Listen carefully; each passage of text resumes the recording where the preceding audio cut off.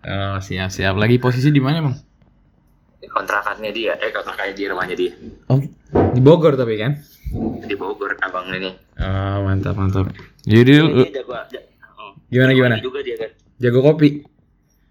Jago ngopi, dia juga bisa ngopi juga. Dia punya kopi abangnya, tempat kopi gitu di rumah. Gue sering ngopi di rumahnya sih awalnya.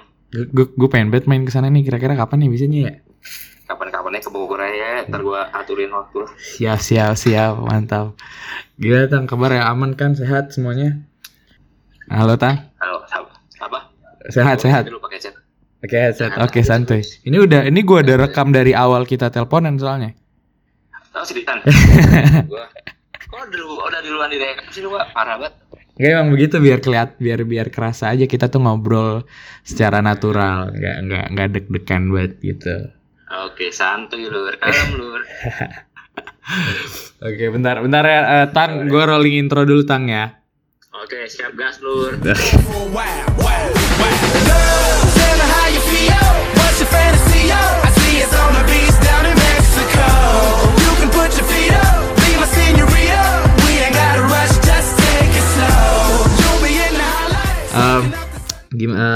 Ngapain aja nih selama Ramadan Tang?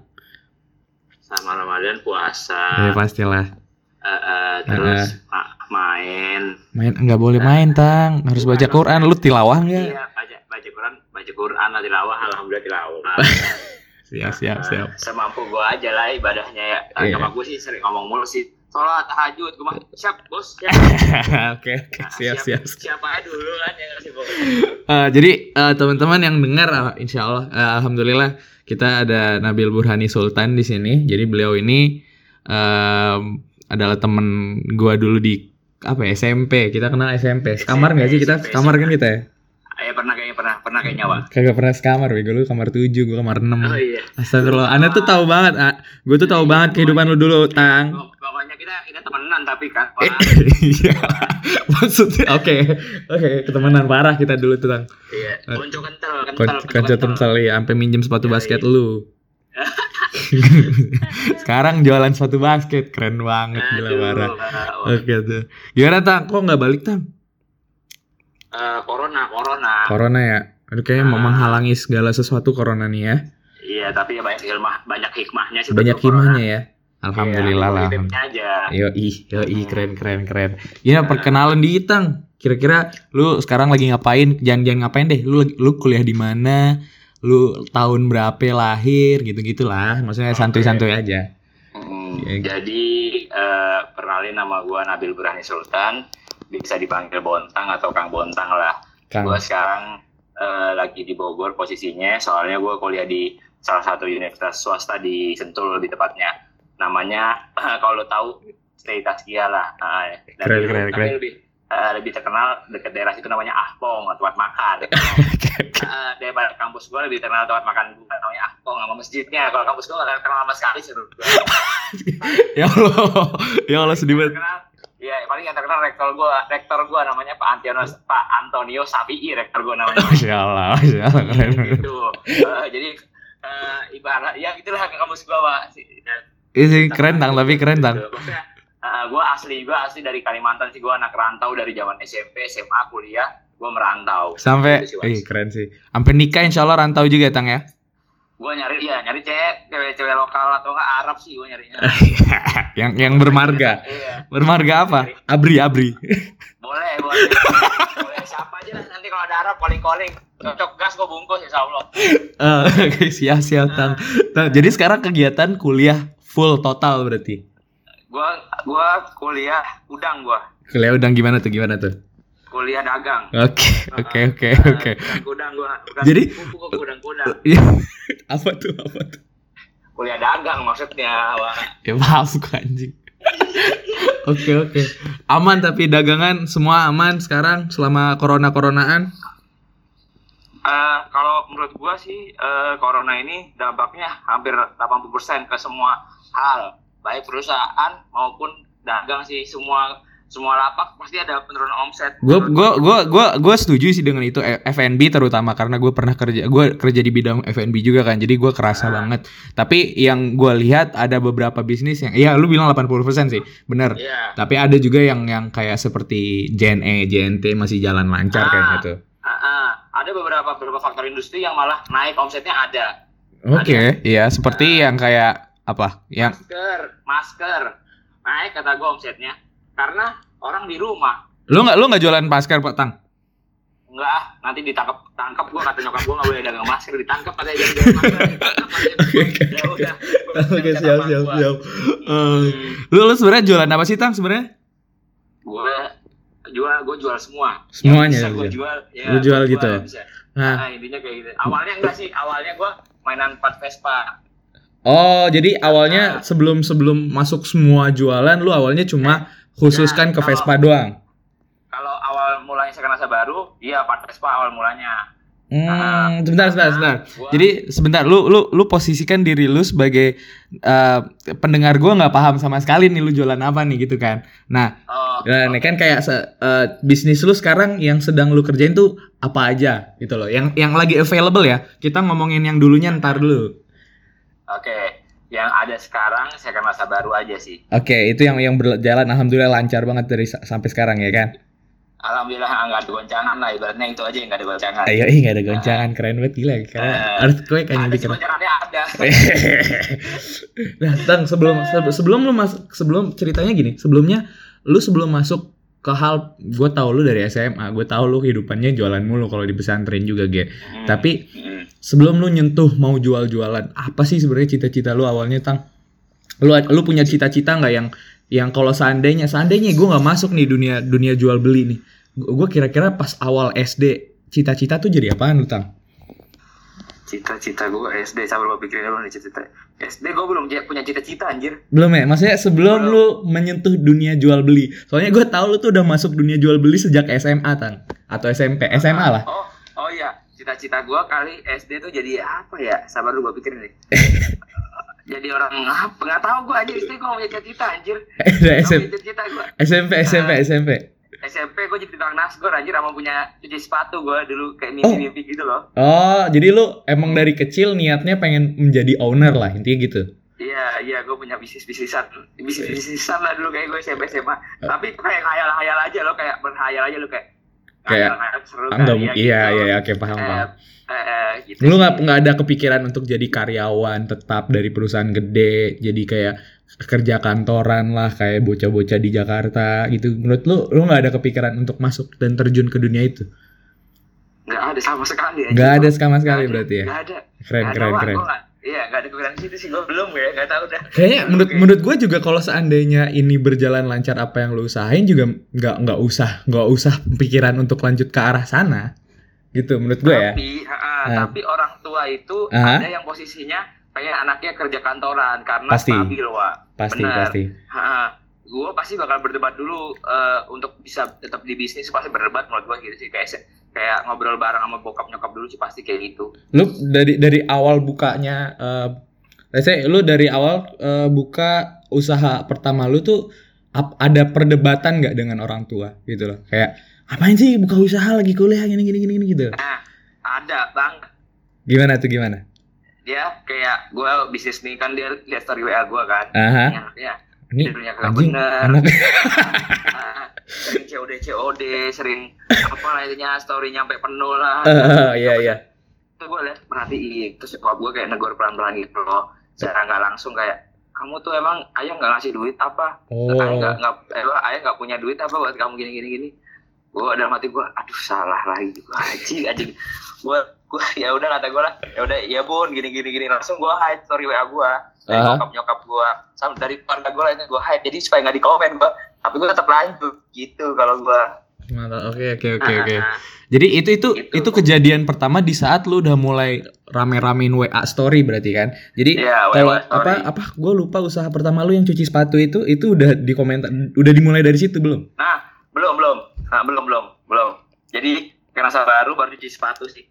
Oh, jadi let's say ulang lah. Lu pertama kali masuk terjun ke dunia jual beli ini atau dunia usaha ini? Bolehlah diceritain dikit lah. Apakah itu lu memulai sesuatu tuh dengan modal uang atau modal jasa aja apa gimana?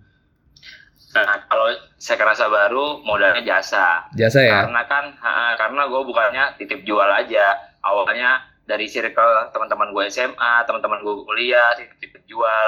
Jadi gue cuma modal, ibaratnya gue harus bisa ngejual barang ini dan bisa ngambilin ke konsumen. Awalnya kayak gitu aja sih. Gitu. Kalau yang saya rasa baru itu. Nah sekarang yang cuci sepatu, gue masih inget lu sempat minta logo ke gue juga pernah pas itu kan. Iya. Nah itu minta tolong. Itu apakah masih jalan apa gimana? Sebenarnya cuci sepatu ini bisa sambil jalan, cuman gue nggak kuat loh badan gue. Kayak gue sama cuci sepatu sambil ngurusin saya baru mati dai gue. Iya juga sih. Soalnya iya benar. Karena gue harus bagi waktu buat nyuci sepatu sama buat dagang, buat ibaratnya cuci sepatu sama ngirim barang tuh capek Wak. Harus punya nambah orang sih menurut gue seperti itu. Iya. Jadi emang cuci sepatu sekarang di on hold dulu lah ya. Iya di offin kayak tutup dulu admin skripsi. Alasannya admin skripsi alasannya gitu. Alasannya admin skripsi ini buat denger admin skripsi nunggu dulu dagang dulu dia second rasa baru. Kalau uang banyak beli karyawan bener. Iya bener banget. Gila keren. Emang ini dokter Tirta kedua kayaknya nih. Amin Allahumma amin ya Allah. Amin.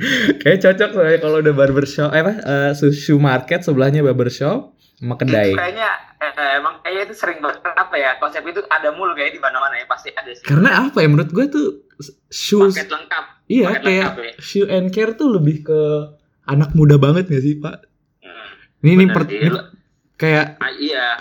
Lu bayangin kalau seandainya lu udah tua ntar. Let's say lu tetap masih mau melanjutkan shoes and care lagi. Mau masuk usaha cuci sepatu lu udah lumayan gede nih, lu udah bukan anak muda lagi, lu udah punya buyut, lu udah jadi anak, istri dan lain-lain, udah punya istri, anak. Nah, itu apakah lu masih mau mengeluarkan jiwa sosialita muda lu apa tidak gitu loh? Kayak gue sih gimana? Kalau gue pribadi sih gue masih, karena namanya kayak sepatu fashion tuh gue harus tetap update, gue paham pasar, ibaratnya kayak ini loh yang lagi update Jordan. Iya.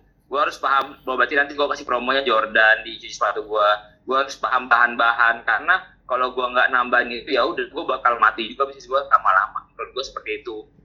Jadi gue harus tetap belajar ngupdate ilmu kemana, karena kalau nggak gitu ya udah bisnis gue stuck di situ aja, nggak bisa terus berkembang. Menurut gue selama lu ngebangun usaha dengan lu mempelajari bahan lu sebenarnya kalau seandainya lu ada orang yang tiba-tiba lu ketemu di jalan dan dia mengeluarkan suatu, let's say dia memulai topik bicara dengan lu, misalnya dia topik A-nya sepatu, topik B-nya topi apa baju, lu masih bisa melanjutkan percakapan itu, pastikan ya. Harus bisa, gue mesti bisa, harus bisa nyambung. Karena setelah kan gue ketika kenal sama orang lihatnya first impression ke gue apa nih, kalau seru lanjut aja ngobrolnya, kalau nggak seru ya udah skip, beres gitu guys. Oke. Soalnya ketika gue ngobrol sama orang lanjut seru, pas gue tukeran nomor WA sama Instagram itu aja. Tapi pernah ada nggak kejadian ini? Gimana? Pernah nggak ada kejadian kayak lu kenal orang di tengah jalan, let's say di warung kopi apa dimanapun lah, terus lu tukeran Instagram, ternyata lu kalau nggak salah nggak punya Instagram pribadi ya? Sekarang sih udah punya, dulu. Ya dulu gue nggak punya, jadi gue pasti pakainya ini bang, saya kenasa baru. Nah dari situ pasti dia langsung tanya-tanya, saya kenasa baru apa sih? Gini. Kayak gitu. Oh keren. Jadi, Oke.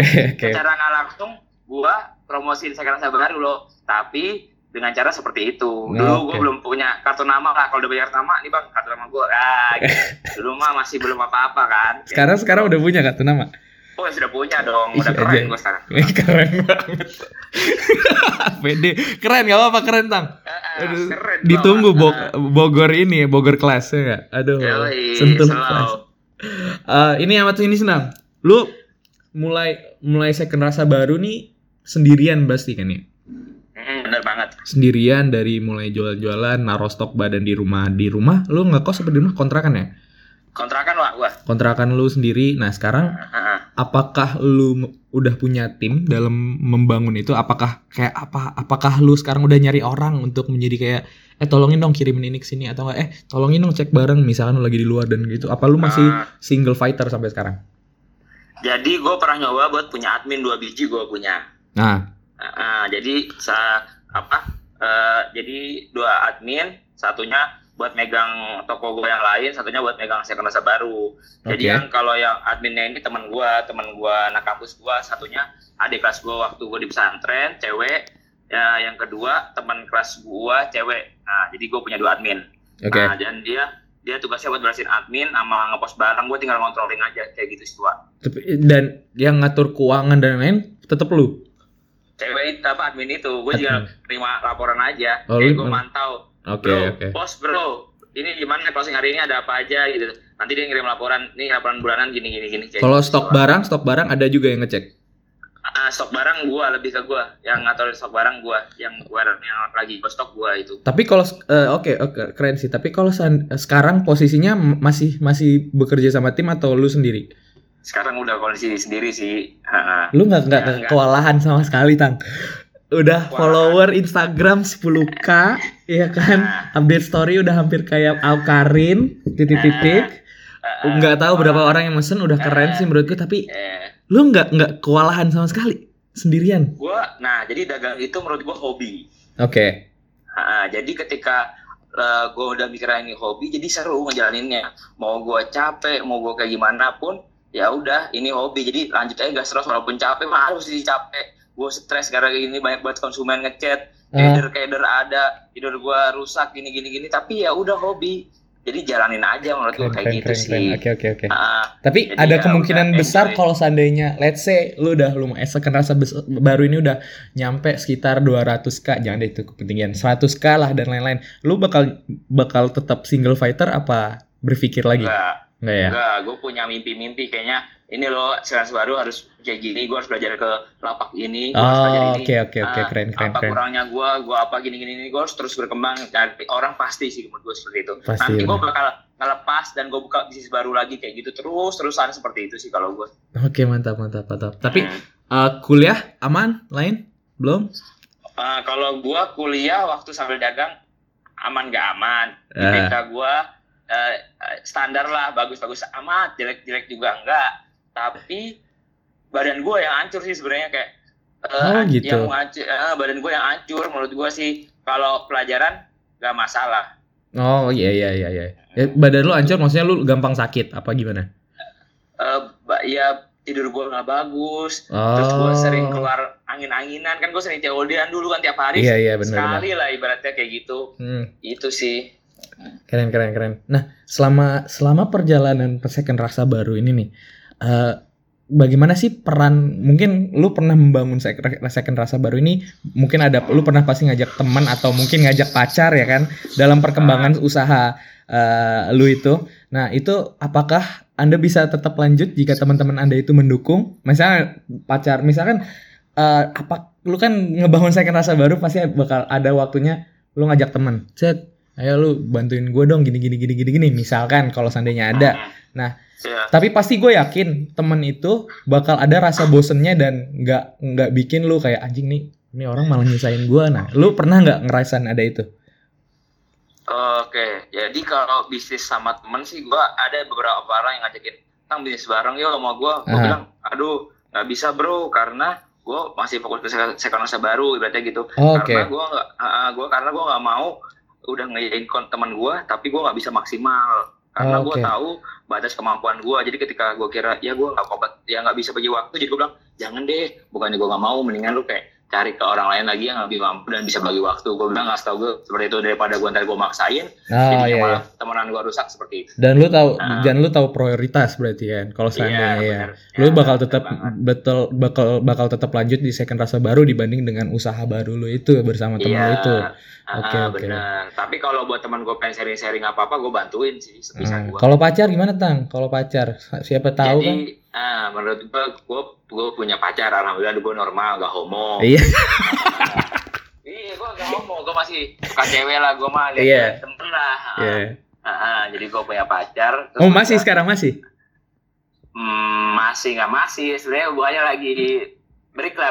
Oke. Terus. Tapi gue susah move on, kayak gitu. Nah dia salah satu orang yang membantu yang sangat membantu dalam second rasa baru ini. dia berperan penting sih menurut gue, nemenin gue dari susah lah, dari kecil lah ibaratnya, dari gue susah ibaratnya gitu. Jadi ada plus minus menurut gue.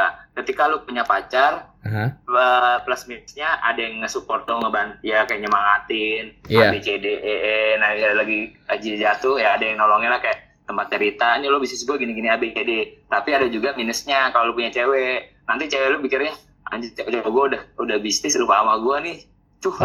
Ayo, gue kira malah dipelorotin. Enggak, dipelorotin mah kagak menurut gue ya. Terus tergantung cewek lu sih, dapetin cewek kayak gimana sih menurut gue ya.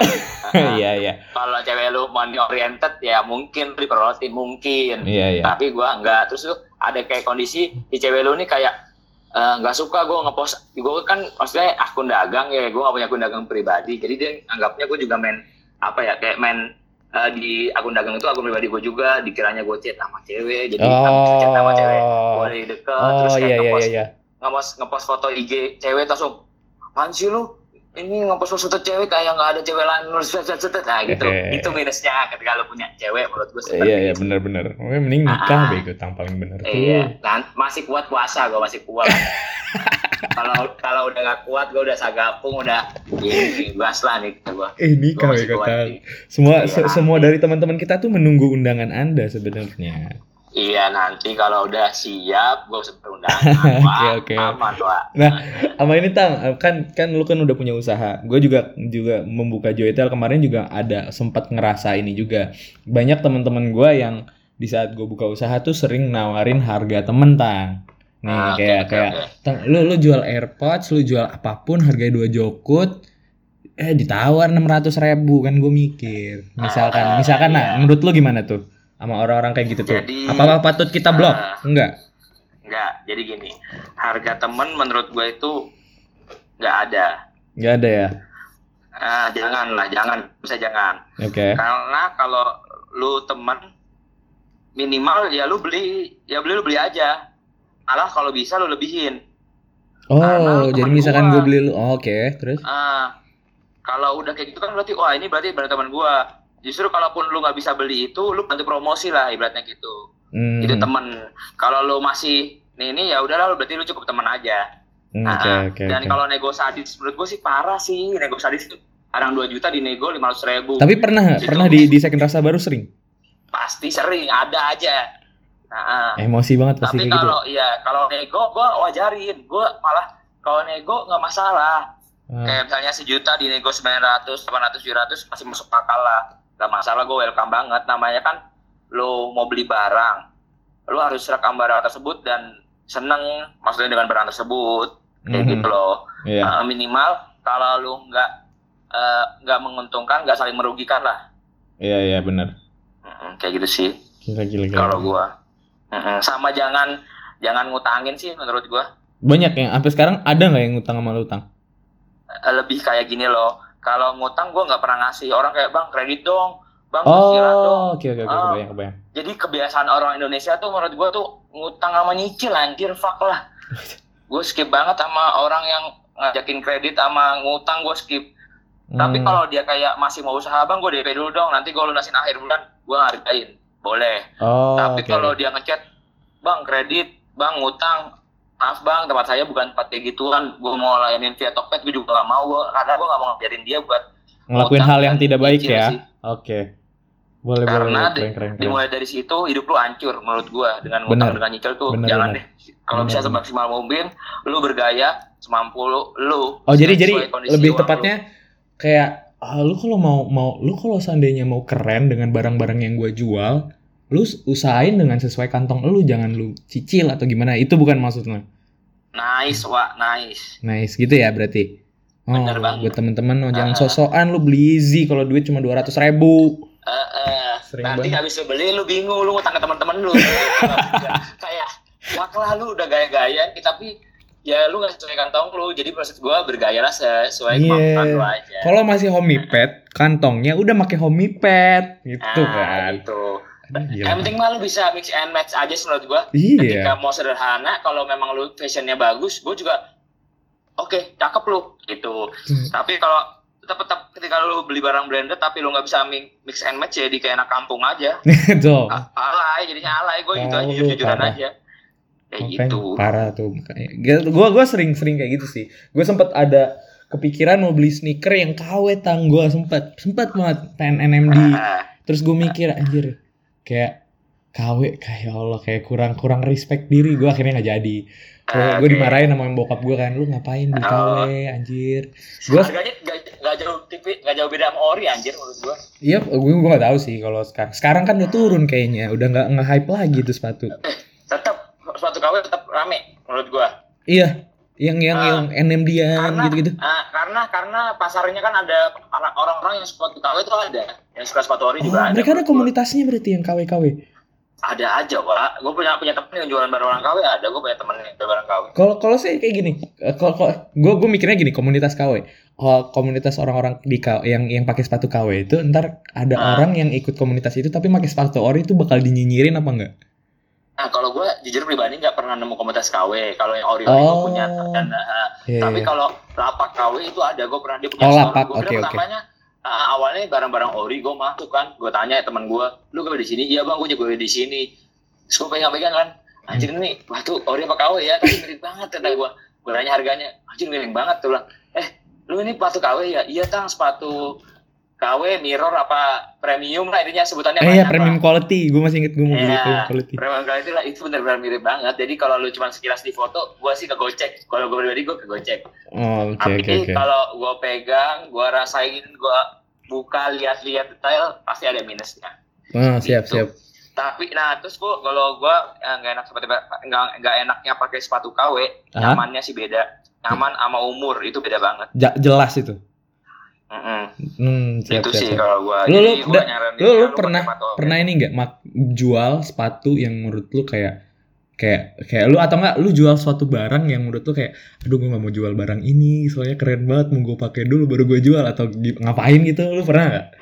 Malah gue kadang suka beli barang konsumen yang menurut gue murah, terus cocok sama gue sikat nggak gue jual. Gue negoin, bro gue suka barang lu jujur aja ya kata gue ada budget segini, gue sikat. Jadi gue miring-miring. Jadi banyak barang-barang dari barang yang gue pakai itu sebenarnya harganya miring-miring, tapi original. Pasti gue kebayang gue. Ada sepatu baru orang beli 700.000, gue beli 2,5 anjir. Mau dia diambil kayak gitu? Kata dia nggak apa-apa lah, buat lu mah gue percaya nggak apa-apa. Lu pakai jadi jual lagi. Gue bilang iya gue pakai. Udah. Lu bilangnya gue pakai nggak gue jual gitu ya? Enggak, gue pakai pribadi karena gue suka murah. Iya. Keren. Menurut lu gini Tang, menurut lu mumpung kita lagi ngomongin tentang ngomongin tentang barang-barang second yang sekarang udah jadi menurut gue kayak banyak lah yang udah jualan barang-barang second gitu. Nah, banyak banget malah. Ini bakal ada trennya bakal selesai nggak kira-kira? Kayak wah kayaknya tahun sekian tahun 2000 sekian bakal berhenti nih tren second-secondan nih. Nah menurut lu gimana?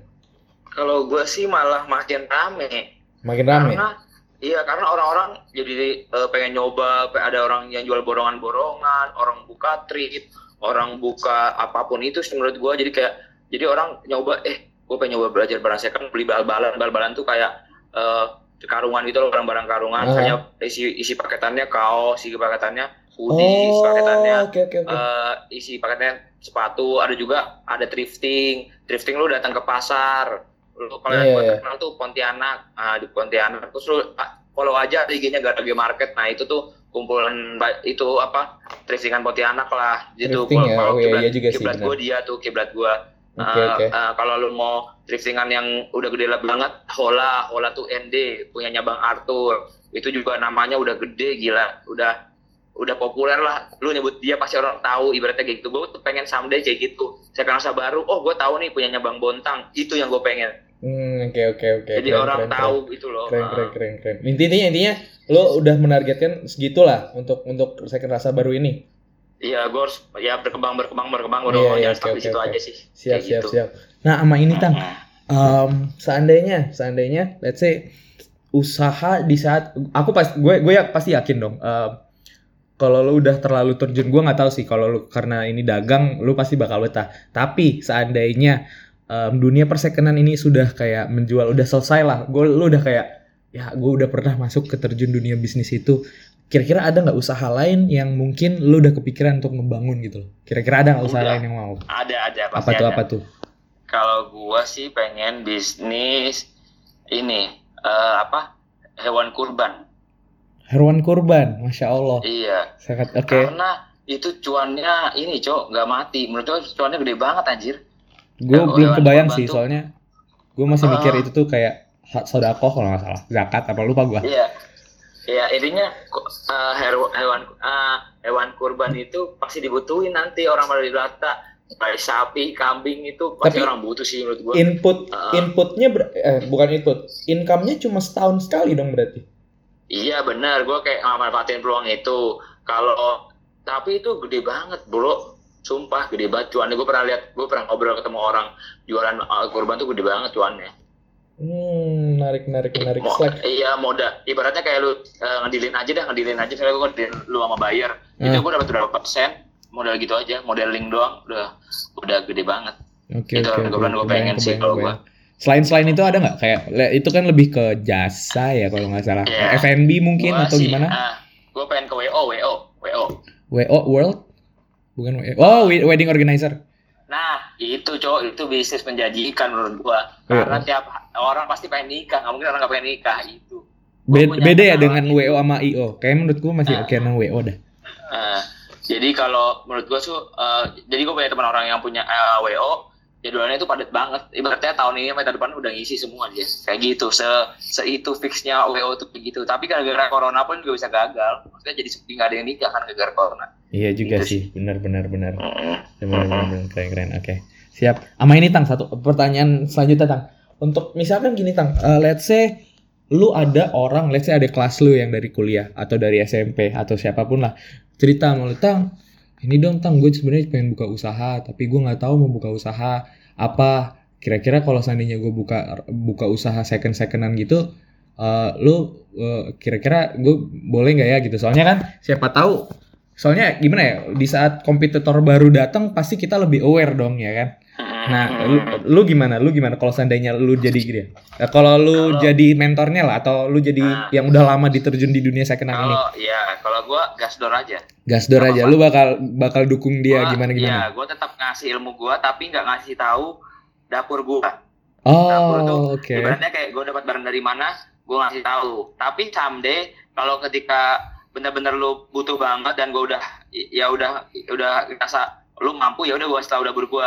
Tapi untuk awalnya gue kayak lebih ya udah nggak apa-apa, buka aja, lagian rezeki mah emang nggak ketukar. Gue percaya banget itu. Ketika gue udah ngasih ilmu gue ke dia, itu benar-benar aja ada lagi rezeki gue mah lewat manapun. Benar. Kayak gitu sih kalau gue. Jadi gue kalau ketika orang mau belajar bisnis, ayo belajar bisnis ke gue.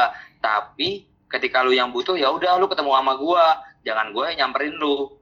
Okay. Kalau mau jujur-jujuran bagi ilmu, gue insya Allah bagi ilmu, karena gue dapatnya juga free. Jadi gue dapat dari teman gue, dia bilang di akhirnya tolong bagi ilmu ini ke orang, maksudnya jangan pelit Tang. Lagian juga ilmu gak dibawa mati. Intinya ilmu juga ntar gak dibawa mati. Intinya lu berbagi jadi pahala buat lu di akhirat nanti. Lebih ke situ aja sih kalau gue. Nah benar, oke. Keren. Gue tipikal yang kayak gitu kalau gue. Soalnya lu tahu Torik nggak? Torik angkatan 9 kalau nggak salah, Noeve. Dia kalau nggak salah buka usaha ini juga, usaha second-hand juga di Jogja. Dia juga sama gue nggak tahu sih Bokim masih bangun dari koma apa belum, tapi kayaknya intinya gitu kalau gue sih intinya kalau mau buka mah gas aja, gue bantu sebisa gue. Dan gue tiap gue kemana-mana gue selalu nanya ke teman gue, misalnya di Malang ada toko apa sih nih, lapak thrifting. Jadi teman gue langsung ngajakin. Gue main ke sana, gue ngobrol sama ownernya, gue beli satu barang, terus gue sharing kayak gitu sih kalau gue. Oh jadi lu walaupun seandainya ada event thrifting gitu, lu pasti datang itu? Insya Allah kalau dekat gue berangkat. Dan lu bakal networking di sana. Networking maksud gue kayak ya lu bakal networking. Kayak gue belajar ketemu orang baru, dia punya apa, gue punya apa, kita bisa sharing apa gitu loh. Lebih ke situ kalau gue. Nah, tapi kan Tang, sebenarnya semua orang tuh mempunyai sifat yang menurut gue nggak kayak lu lah intinya gitu. Lu kan gampang kenalan sama orang. Lu gampang kenalan sama orang, lu gampang bisa memulai percakapan terlebih dahulu. Nah, buat let's say lah lu dikasih kesempatan untuk ngirim pesan buat orang-orang yang mau buka usaha tapi malu untuk berkoneksi dengan orang lain, itu gimana? Kayak masih malu-malu lah gini-gini. Iya, gue pernah ngerasain juga malu pernah. Tapi gue berpikiran kalau gue malu-malu kayak gini, gimana gue mau berkembang? Jadi kalau malu kayak lu punya jualan, tapi kalau lu nggak mau show off, ya udah pasti kurang-kurang aja. Ketika lu kenalin ke orang-orang, jadi orang-orang tahu. Jadi oh Bontang punya isa ini, ini. Nah. Karena kalau misalnya nih, ibaratnya contohnya ya, gue misalnya story WhatsApp lu cuma ada 50 kontak. Oke, terus lu share ke grup angkatan lu, kayak grup angkatan lah. Lu share, tolong dong di-share di WA lu atau Instagram lu. Nah, tadinya yang orang tahu cuma 50, setelah lu share ke grup angkatan dan teman-teman lu bantuin lu, ibaratnya jadi berapa kali orang yang lihat. Yang tadi cuma 50, jadinya 1000 bisa, Wak. Kayak gitu contoh kecilnya. Dan lu ya udah proud aja, bangga aja, tiap kenalan sama orang, tiap apa, ceritain aja. Walaupun itu masih kecil, masih ngerintis, gak masalah menurut gua. Dari situ nanti pasti berkembang, dan insya Allah teman lu pasti bakal dukung lu, insya Allah. Dan bangga punya teman kayak lu, menurut gua seperti itu. Lebih tepatnya. Lebih tepatnya. Jadi jangan malu buat ya nge-share lah, intinya kayak gitu. Karena ya bangga aja lah intinya. Mau lu wajah disuruh ngapain intinya ya jangan malu aja. Gue gak malu sama sekali sih.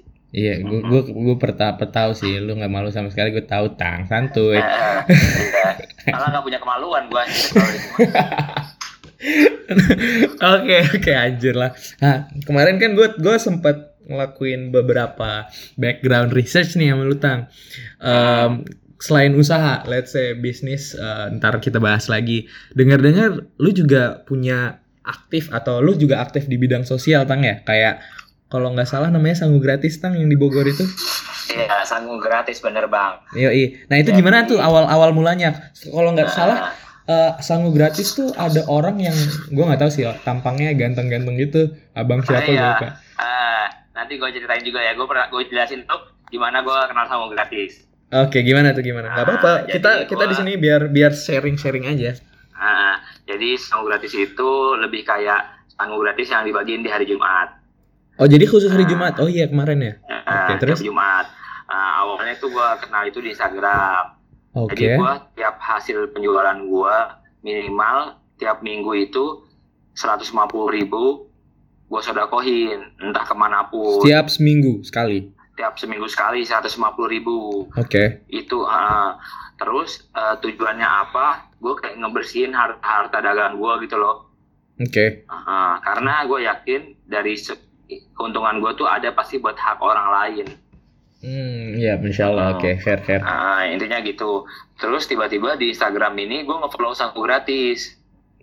Lu pas itu cuma kayak lagi nge-scrolling ke Instagram orang terus langsung follow aja lah intinya gitu. Iya, follow aja. Terus gua nge-DM, ini tiap hari apa ya, boleh ikutan nggak, boleh nyumbang aja nggak, ibaratnya kayak gitu. Terus si adminnya welcome, gua tiap minggu alhamdulillah bisa rutin transfer sampai dia tiba-tiba, "Bang, ayo dong Bang, ikutan dong Bang, kita butuh orang nih, kurang orang." Gua bilang, "Bang, saya kalau hari Jumat saya kuliah," gue bilang, "jadi saya nggak bisa ikut." Tapi kalau tiba-tiba dosennya nggak ikut, tiba-tiba dosennya libur, gue ikutan deh, katanya gitu.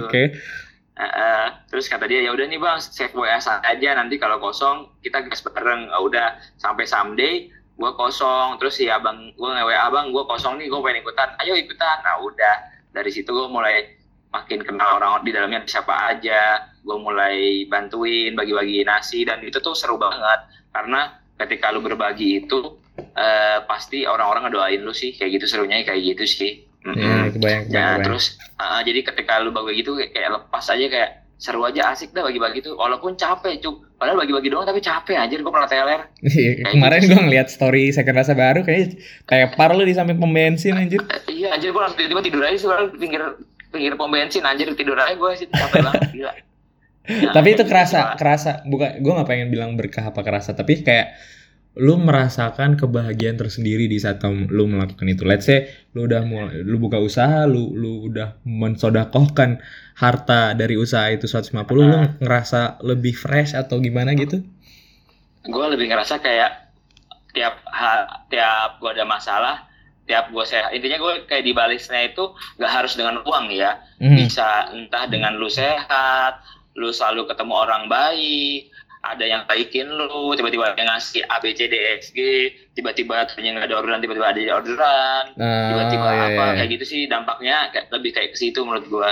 Iya, jadi lebih kayak keberkahan itu datang dari segi manapun walaupun bukan harta selalu. Iya kan? Bisa dan jadi lu berbagi dan lu tuh berbagi nggak harus dengan duit sih. Kayak lu nolongin orang, kayak tiba-tiba ada orang mogok, terus lu dorongin motornya, itu benar-benar ya itu nolong itu seperti itu. Dalam hal kecil, ada nenek-nenek mau nyebrang, udah lu seberangin aja. Benar. Menurut gua ya, baik itu nggak harus dengan uang sih menurut gua, dengan hal-hal lain. Keren. Oke, siap. Insyaallah semoga pendengar bisa lebih terinspirasi untuk melakukan hal baik-baik ke depannya ya. Jangan pernah berhenti berbuat kebaikan lah menurut gua. Amin, insyaallah pasti. Walaupun kondisinya seperti apapun, sebisa mungkin lu berbuat baik menurut gua. Iya. Tapi kalau lu nggak mau baik juga nggak apa-apa sih menurut gua, kan itu kan pilihan. Balik ke pilihan masing-masing. Benar, nggak boleh. Gitu, tapi ya terserah, jadi jalan tuh ada dua, terserah mau dipilih yang mana ya kan. Bener banget. Terus ketika lu lakuin hal baik ada yang nyinyirin, menurut gua ya udah sih, nikmatin. Iya, terserah. Gue nggak peduli. Bener. Ini yang gue lakuin, gue rasain ini bener, ya udah lanjutin. Yes. Tapi kalau ketika dia kayak saran, bang, tolong gini. Oh, siap mas, siap teh. Makasih buat masukannya. Nanti kita perbaiki lagi gini.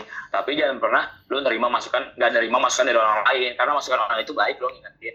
Iya, benar. Ambil yang baiknya, buang yang buruknya. Menurut gue seperti itu. Siap, iya benar. Setuju banget gue. Setuju parah. Kayak gitu sih, Wak. Nah, untuk kayak let's say gini, kira-kira nih selama berjalannya waktu, usaha yang sudah sekarang jalan second rasa baru udah kelihatan berkembang perlahan-perlahan, udah mulai menjulur namanya di mana-mana, udah mempunyai toko, maksudnya toko udah lebih ke toko, udah mempunyai gedung dan lain-lain gitu kan, insyaallah, wallahu alam kan. Ada nggak sih kayak misalkan suatu saat nanti atau bahkan yang udah pernah lu rasain, ada nggak ya kayak satu halangan atau bahkan satu momen yang membuat lu tuh untuk berhenti berjualan? Kayak misalkan lu mungkin ada orang yang ngedukung, yang lu merasa dia tuh orangnya sangat penting di kehidupan lu, tapi dia nggak dukung, terus lu kayak udahlah gue cari jalan lain ke kehidupan gue gitu. Nah, ada nggak kira-kira? Jadi gini, menurut gue bisnis itu nggak semudah yang diomongin pembicara-pembicara. Ya, oke. Pembicara-pembicara ngomong, ayolah bisnis tuh gampang, lu bisa lebih kaya dari karyawan, gini. Bullshit, kata gue, bullshit. Itu nggak semudah itu, Cok, kata gue. Benar. Ternyata bisnis itu susah gampang. Kalau rezekinya lancar-lancar, ibaratnya kayak nggak mudah, kayak orang itu nggak semuanya harus jadi pembisnis menurut gue. Ada yang jadi kerja di kantoran, ada yang jadi jasa apa, ibaratnya nggak semuanya harus bisnis, nggak mungkin semua orang bisa jadi pembisnis, nggak mungkin, nggak ada yang beli. Benar, logikanya nggak ada pembeli berarti ya kan. Iya. Logikanya kayak gitu, logika gampangnya lah. Jadi menurut gua ada orang yang emang jadi pembisnis, ada juga yang emang lu nggak harus jadi pembisnis, emang skill lu tuh di bidang yang lain kayak gitu. Jadi gua nggak memaksakan, tapi kalau lu mau nyoba berbisnis ya udah cobain aja. Justru kalau menurut gua nyobain itu malah dari SMP, maksudnya nyoba itu dari SMA, dari SMP, kecil lah ya, kuliah. Itu lu cobain tuh bisnis menurut gua. Jadi ketika gagal lu udah lu habisin di tempat posisi-posisi tersebut loh, ngerti gak sih lu? Jangan sampai ketika lu udah berkeluarga baru lu coba, itu agak-agak rawan menurut gua. Karena nanti beban hidup lu lebih berat. Karena lu bawa bini lu, bawa anak lu, bawa siapa. Kalau waktu sendiri kan, kalau waktu sendiri kan lu jatuh sendiri aja, lu mau mati sendiri aja, lu nggak bisa makan sendiri. Lebih kayak gitu loh. Daripada lu udah mampus, lu ketipu sampai pusing, lu mau jeledak apa gimana, udah lu sendiri aja nih, lu rasain sendiri nih, sampai semampus-mampusnya jatuhnya lu. Kayak gitu loh, Wak. Iya, oke, kebayang. Jadi mendingan daripada lu kepo bisnis kayak gini, lu cobain dari sejak dini, biar ntar kalau seandainya lu udah jadi pekerja, lu punya modal sendiri, lu tuh nggak sakit. Kalau seandainya jatuh tuh nggak sakit-sakit banget lah. Bener sih. Lu punya tabungan keluarga. Iya, dan bisnis itu menurut gua keras, karena di bisnis itu ada rugi, ketipu, lu kena mistis, disantet dan lain sebagainya. Itu ternyata gua baru tahu sekarang setelah gua menjalani bisnis. Ada tai-tainya lah, orang-orang tai, ada yang nipu lu, ada yang bohongin lu, ada temen lu jatuhin lu kayak lu mah nggak bisa bisnis ini, lu mah cupu gini, gue yakin lu nggak bisa, tai lah gini. Banyak yang kayak gitu kan? Ada aja. Ada aja. Itu ada itu apakah itu bisa membuat Anda untuk berhenti berjualan? Kalau gue tipikalnya ketika gue dijatuhin, dikatain, apa-apa, dibangsat-bangsatin, gue ketawa-tawa. Lu Karena tahu-tahu. gue tipikalnya kayak gue gini loh. Misalnya lu jatuhin gue, Gar. Kayak bontang lu tuh nggak bisa bis gini tuh cepet aja matinya. Kayak gitu loh. Iya. Terus gue bilang, waduh jahat juga ya si Garda yang ngomong kayak gitu ke gue. Tapi satu sisi ya udahlah. Jadi gue harus bisa buktiin ke Garda. Kalau gue bisa dan gue nunjukin ini Gar, lu kemarin ngomong kayak gini ternyata nggak terbukti lu Gar. Ini jadi gue bisa ngasih duit kerennya dari lu tuh kerennya lu jatuh gue ngasih duit minjemin duit buat lu Gar. Itu kalau gue kayak gitu. Oke. Jadi kerennya lu tuh dari di saat ada temen lu, ada salah satu temen lu yang menjatuhkan lu membalas, tapi bukan membalas secara kasar, bukan membalas secara negativity, tapi lu tetap membalasnya dengan hal-hal positif gitu loh. Benar. Keren banget kayak gitu sih. Ini lo yang lu katain ke gue ternyata nggak terbukti. Alhamdulillah gue bisa lebih baik daripada yang lu omongin. Gitu loh Gar. Mantap Kang. Semoga makanya ketika teman gue mulai bisnis, ayo gue yakin lo bisa. Gue bakal bagi karena gue pengen suksesnya bareng-bareng, gak mau sukses sendiri. Ya Masya Allah. Gitu. Setuju Tapi kalau cara lu salah ya udah. Nah, sama niat bisnis lu sih, niat bisnis lu mau ngapain itu sih paling benar awal niatnya. Kalau niatnya benar. Awal niat lu gimana Tang? Siapa tahu bisa dicontohin sama teman-teman pendengar atau sama gue sendiri. Jadi kalau menurut gue niat lu bisnis apa nih? Kalau gue niat gue bisnis buat bayar SPP. Jadi gue salah ya, jadi gue pengen kaya gitu. Ya, jadi nggak salah sih. Niat kan masing-masing. Iya juga ya benar ya. Nah kalau gue pengen bayar SPP. Jadi gue pakai duit SPP, gue bingung bayarnya gimana. Oke. Gue pakai duit SPP buat nggak bener lah sebenarnya. Astaga. Jadi gue harus bayar nih SPP tanggung jawab gue bawa nyokap gue. Kalau kagak dihabisin gue. Karena orang tua tahu duit SPP dibayar buat kuliah. Gue dipakai buat ngapain? Astagfirullah Bontang. Gue pusing nih bayar SPP gimana caranya? Ajik kata gue. Kuliah kelarin dulu Tang atuh. Tapi nggak apa-apa sih menurut gue kalau kuliah dikelarin duluan, lu nggak bakal ada waktu lagi untuk kayak gini, ya nggak sih? Iya benar. Kalau dipikir-pikir. Jadi tuh gue menurut gue kalau ada yang kuliah ibarat tuh kayak nih, ada orang masuk PTN itu dengan cara undangan sama SBM. Pasti dia belajarnya beda. Orang undangan mah biasa aja, nyantai. Kalau orang SBM pasti dia semangat capek karena dia masuknya juga susah. Itu pasti kelihatan, yakin gue di kampus kayak gitu. Iya sih, benar. Jadi ya udah, jadi gue tetap beresin tanggung jawab gue kuliah. Ya udah, karena ini kan orang tua yang bayar, jadi gue harus punya tanggung jawab kayak gitu loh. Benar. Jadi sekarang bayar. Tapi emang susah bisnis sambil kuliah, nggak gampang. Benar, nggak gampang. Ada yang ngorbanin kuliahnya, ada yang ngorbanin bisnisnya. Karena ya namanya manusia nggak bisa semuanya lu pengen bisa, nggak bisa. Susah sih. Kalau ada yang bisa, orangnya jago banget, keren lu gitu ibaratnya. Ganteng banget tuh gitu ibaratnya. Gue sih susah. Pasti ada yang setelah lu bisnis pasti ada yang hancur lah ibaratnya gitu. Oh iya benar setuju banget. Ada yang dikorbanin sih menurut gue. Benar. Makanya kalau orang bisnis gak pernah gagal, hoax kali ya menurut gue. Belum pernah ya ditem masukkan rasa baru. Karena semua yang gue tanya-tanya pasti pernah gagal sih kayaknya mah. Punya utang, punya apa masalah gini-gini pasti ada sih menurut gue ya kayaknya ya, nggak tahu sih. Yang gue mentor gue yang gue tanya-tanya bisnisnya apa, pasti ada yang rusak, pasti ada yang hancur juga. Jadi ya ketika berbisnis ya lu harus siap dengan semua itu, apapun kondisinya. Kalau lu masih mau lanjut, penasaran lanjutin. Kalau lu udah nggak kuat, udah berhenti. Ya udah berhentilah kali ya gitu aja. Lu takdirnya bukan jadi orang bisnismen lu, bukan targetnya. Udah lu jadi pekerja ya sana. Ya ibaratnya ya udah kerja aja lah, jadinya aman. Lu gaji lu stagnan, nanti juga segitu aja gitu loh. Sebenarnya kayak gitu. Astagfirullah, ketawanya enggak jelas. Bisnis. Keren Tang. Siap Tang. Nah, terakhir nih. Kira-kira selama perjalanan kehidupan lo dari selama lo udah buka usaha second rasa baru nih, ada nggak sih pelajaran yang selama udah berapa tahun lu second rasa baru tuh? Dari gua awal kuliah sih. 4 tahun berarti sekarang. Iya. 4 tahun lah. Udah 4 tahun lu geluti. Kira-kira ada nggak satu message atau satu lesson atau suatu pelajaran yang sekiranya membantu lu sangat untuk melanjutkan kehidupan lu ke depan? Nah, kayak Kayak saya ya paham kan pertanyaannya? Nggak paham gue, Wak. Coba diulang. Ulang ya gini. Selama 4 tahun ini lo buka usaha, saya kan rasa baru nih.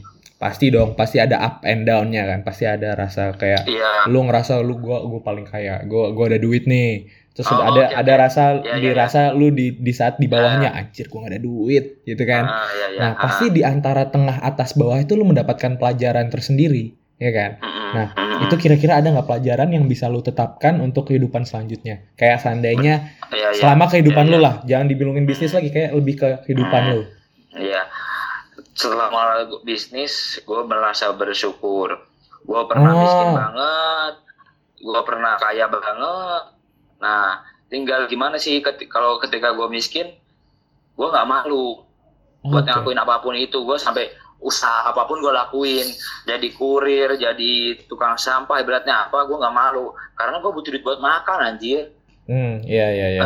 Kayak gitu. Bener. Jadi lu ketika lu miskin sejatuh-jatuhnya waktu bisnis, gue harus berusaha bangkit nih, gimana caranya. Itu ada yang ninggalin lu, ada yang bantuin lu, di situ kelihatan mana dari teman, mana yang bukan. Oh gitu. Waktu lu miskin. Bener. Karena ketika lu miskin bener-bener dulu tinggalin anjir, maksud gua. Iya, kebayang.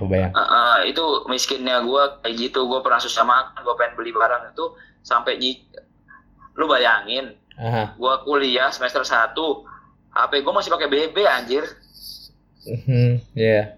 Orang-orang udah pakai Android, udah pakai iPhone, gua masih pakai BB. Itu gue malu banget, bukan malu sih, kayak sedih aja gitu. Iya. Teman-teman gue udah pakai HP ini, gue masih pakai HP BB. Gue jadi ketua kelas, pusing banget anjir. Iya benar. Gue harus ini kayak gitu sih, miskinnya gue itu susah.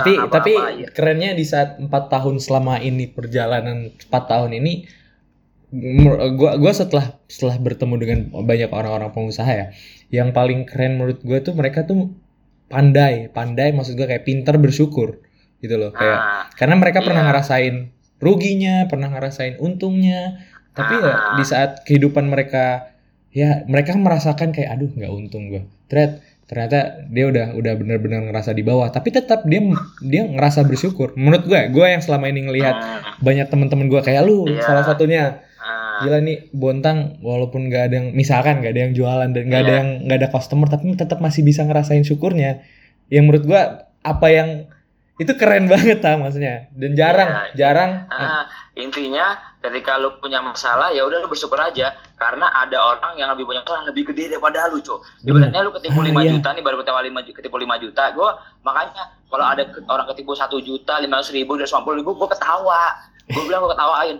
Gue waktu dia ngomong langsung ketawa, hahaha, gue gituin, Cok, lu baru ketipu segitu, gue bilang, udah, habis ini udah lu ikhlasin, gak usah lu pikirin, gue bilang gitu. Gue juga pernah, gue beli barang, nyetok barang, tiba-tiba gue ketipu, gue nangis, gue sedih, gimana nih, tapi ya udah setelah itu gue belajar ada yang salah dari gue orang yang gak teliti, makanya ketika orang ketipu gue bilang, ikhlasin aja. Itu berarti ada yang salah sama lu, ada yang lu kurang teliti, ambil hikmahnya, kata gue. Udah tuh orang introspeksi kan, pasti gini kayak gitu sih. Gue lebihnya kalau lu ketipu, ya udah berarti ada yang salah sama lu, gue bilang gitu. Jadi pelajaran. Orang tuh ketipu sampai ada MM-an, TTN tuh beneran gue udah dapet ketemu orangnya. Lu pernah ngobrol juga sama orangnya? Udah, ada, nanti gue kenalin dah kapan-kapan. Oke, siap. Gila, sakit banget. Jadi makanya kalau orang ketipu punya utang MMTT-an itu ada anjir, beneran gila. Aduh gila itu. Itu gue mikirin lu punya utang berapa M anjir, kata gue gila lo. Iya juga ya. Gue aja baru punya utang ibaratnya 20 juta, 30 juta, 50 aja udah pusing gue, gimana yang punya utang M sama TT-an, kata gue. Kayak gitu. Makanya orang kayak temen nih tiba-tiba ngomong, Garda udah punya duit detail gini, Gar bayarin dong, ini dong, duit lu banyak. Dalam hati gue, ya Allah, gue udah kerja saya mati-matian, tiba-tiba lu ngomong kayak gitu, gue ketawa aja. Kalau gue lagi baik, gue bayarin nih. Tapi kalau kagak, ya udah, gue bilang, coy, gue nggak seperti yang lu bayangin. Gue lagi gini. Makanya gue bilang, temen itu tuh ya kelihatan saat kondisi lu seperti apa. Malah gue kalau lihat temen gue ya ketahuan lah intinya temen lu kayak gimana nanti setelah lu dagang atau setelah lu jatuh naik gitu. kelihatan gitu. Terus ketika gue di atas, gue juga pernah sombong ke nyokap gue. Nabil beli HP sendiri, gini Nabil punya iPhone. Gue pertama kali punya iPhone 4S kali ya. Iya, gue masih inget itu, kayaknya pernah. Dari teman kamar gue namanya Sam, Bang Semi ini, dia baik banget. Jadi teman gue tuh kayak kasihan liat gue iba. Haji gue iba aja, dia iba liat gue kasihan aja liat gue sedih. Oke, keren. Terus tuh teman gue kayak kasihan tau Bontang. Ini susah banget jadi ketua kelas, gini. Lu bayangin gue pacaran tuh harus sampai gue nyalain laptop. Terus gue jadi di asrama Taskia tuh harus pakai wifi-an ini loh. Wifi-an apa? Wifi-an di asrama harus kupon. Iya. Jadi gue kalau pacaran gue pakai laptop, gue baru nelpon cewek gue di line. Karena di BP nggak bisa anjir, susah banget. Oh iya. Itu jadi gue pacaran tiduran sambil sebelahnya laptop. Konyol banget, gila. Tiap malam gue lakukan hal itu bodoh, gue tawa. Ajik. Kayak gitu kondisi miskinnya gue kayak gitu. Sampai gue tuh ngelakuin apapun, intinya gue punya duit lah, intinya bisa buat makan, bisa buat gaya-gaya, intinya seperti itu. Karena gue punya prinsip gak mau ngutang, sama intinya gak mau itulah. Ada beberapa teman, soalnya kalau udah lu ngutang rusak pertemanan lu, jangan pernah ngutang dah lu. Rusak pertemanan lu gara-gara utang. Benar, setuju gak? Utang, kredit, apapun lah itu ya. Iya, utang, kredit itu, sumber masalah menurut dalam hidup gue.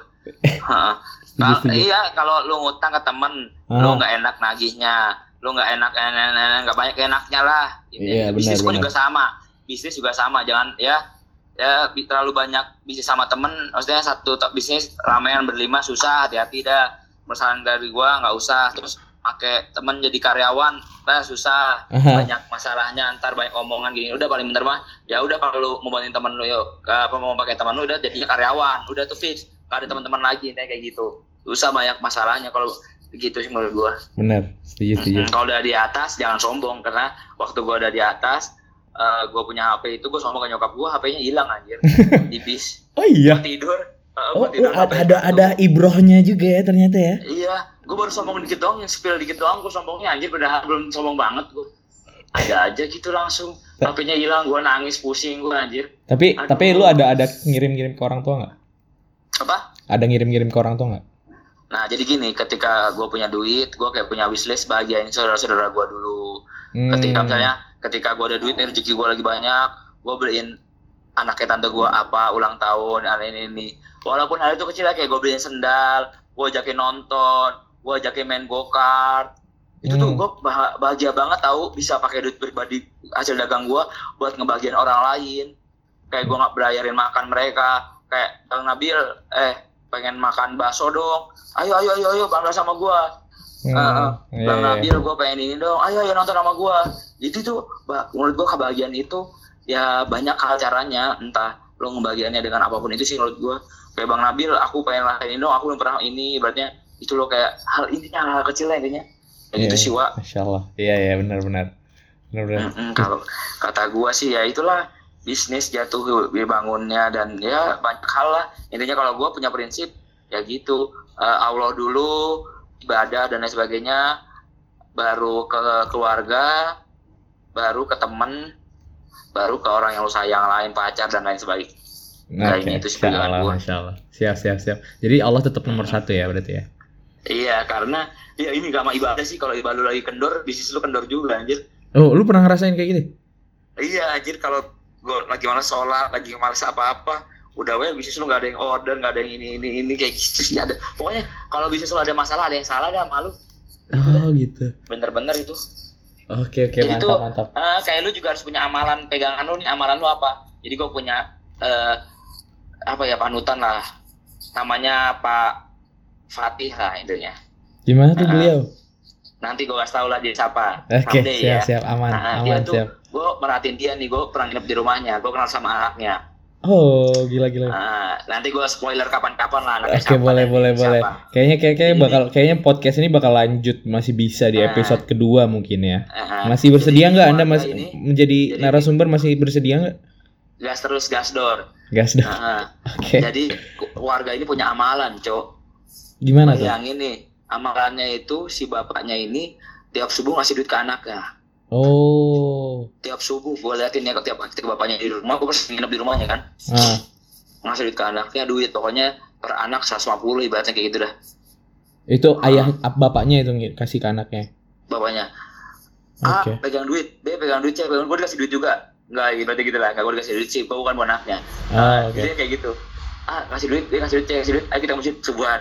Jadi itu bapaknya juga bawa duit, jadi tiap subuh tuh gue merhatiin nih, apa nih, mas kredit 100.000, gokil tiap subuh. Aduh, kata gue keren banget. Nah, ibaratnya kayak gitu, dan dia selalu, bapak ini selalu jaga sholat, gini. Tapi ya bisnis itu ya namanya iman juga ada naik turunnya lah, menurut gue seperti itu sih. Jadi ya benar. Ya, jadi nggak munafik, orang punya salah ya nggak masalah menurut gue sih.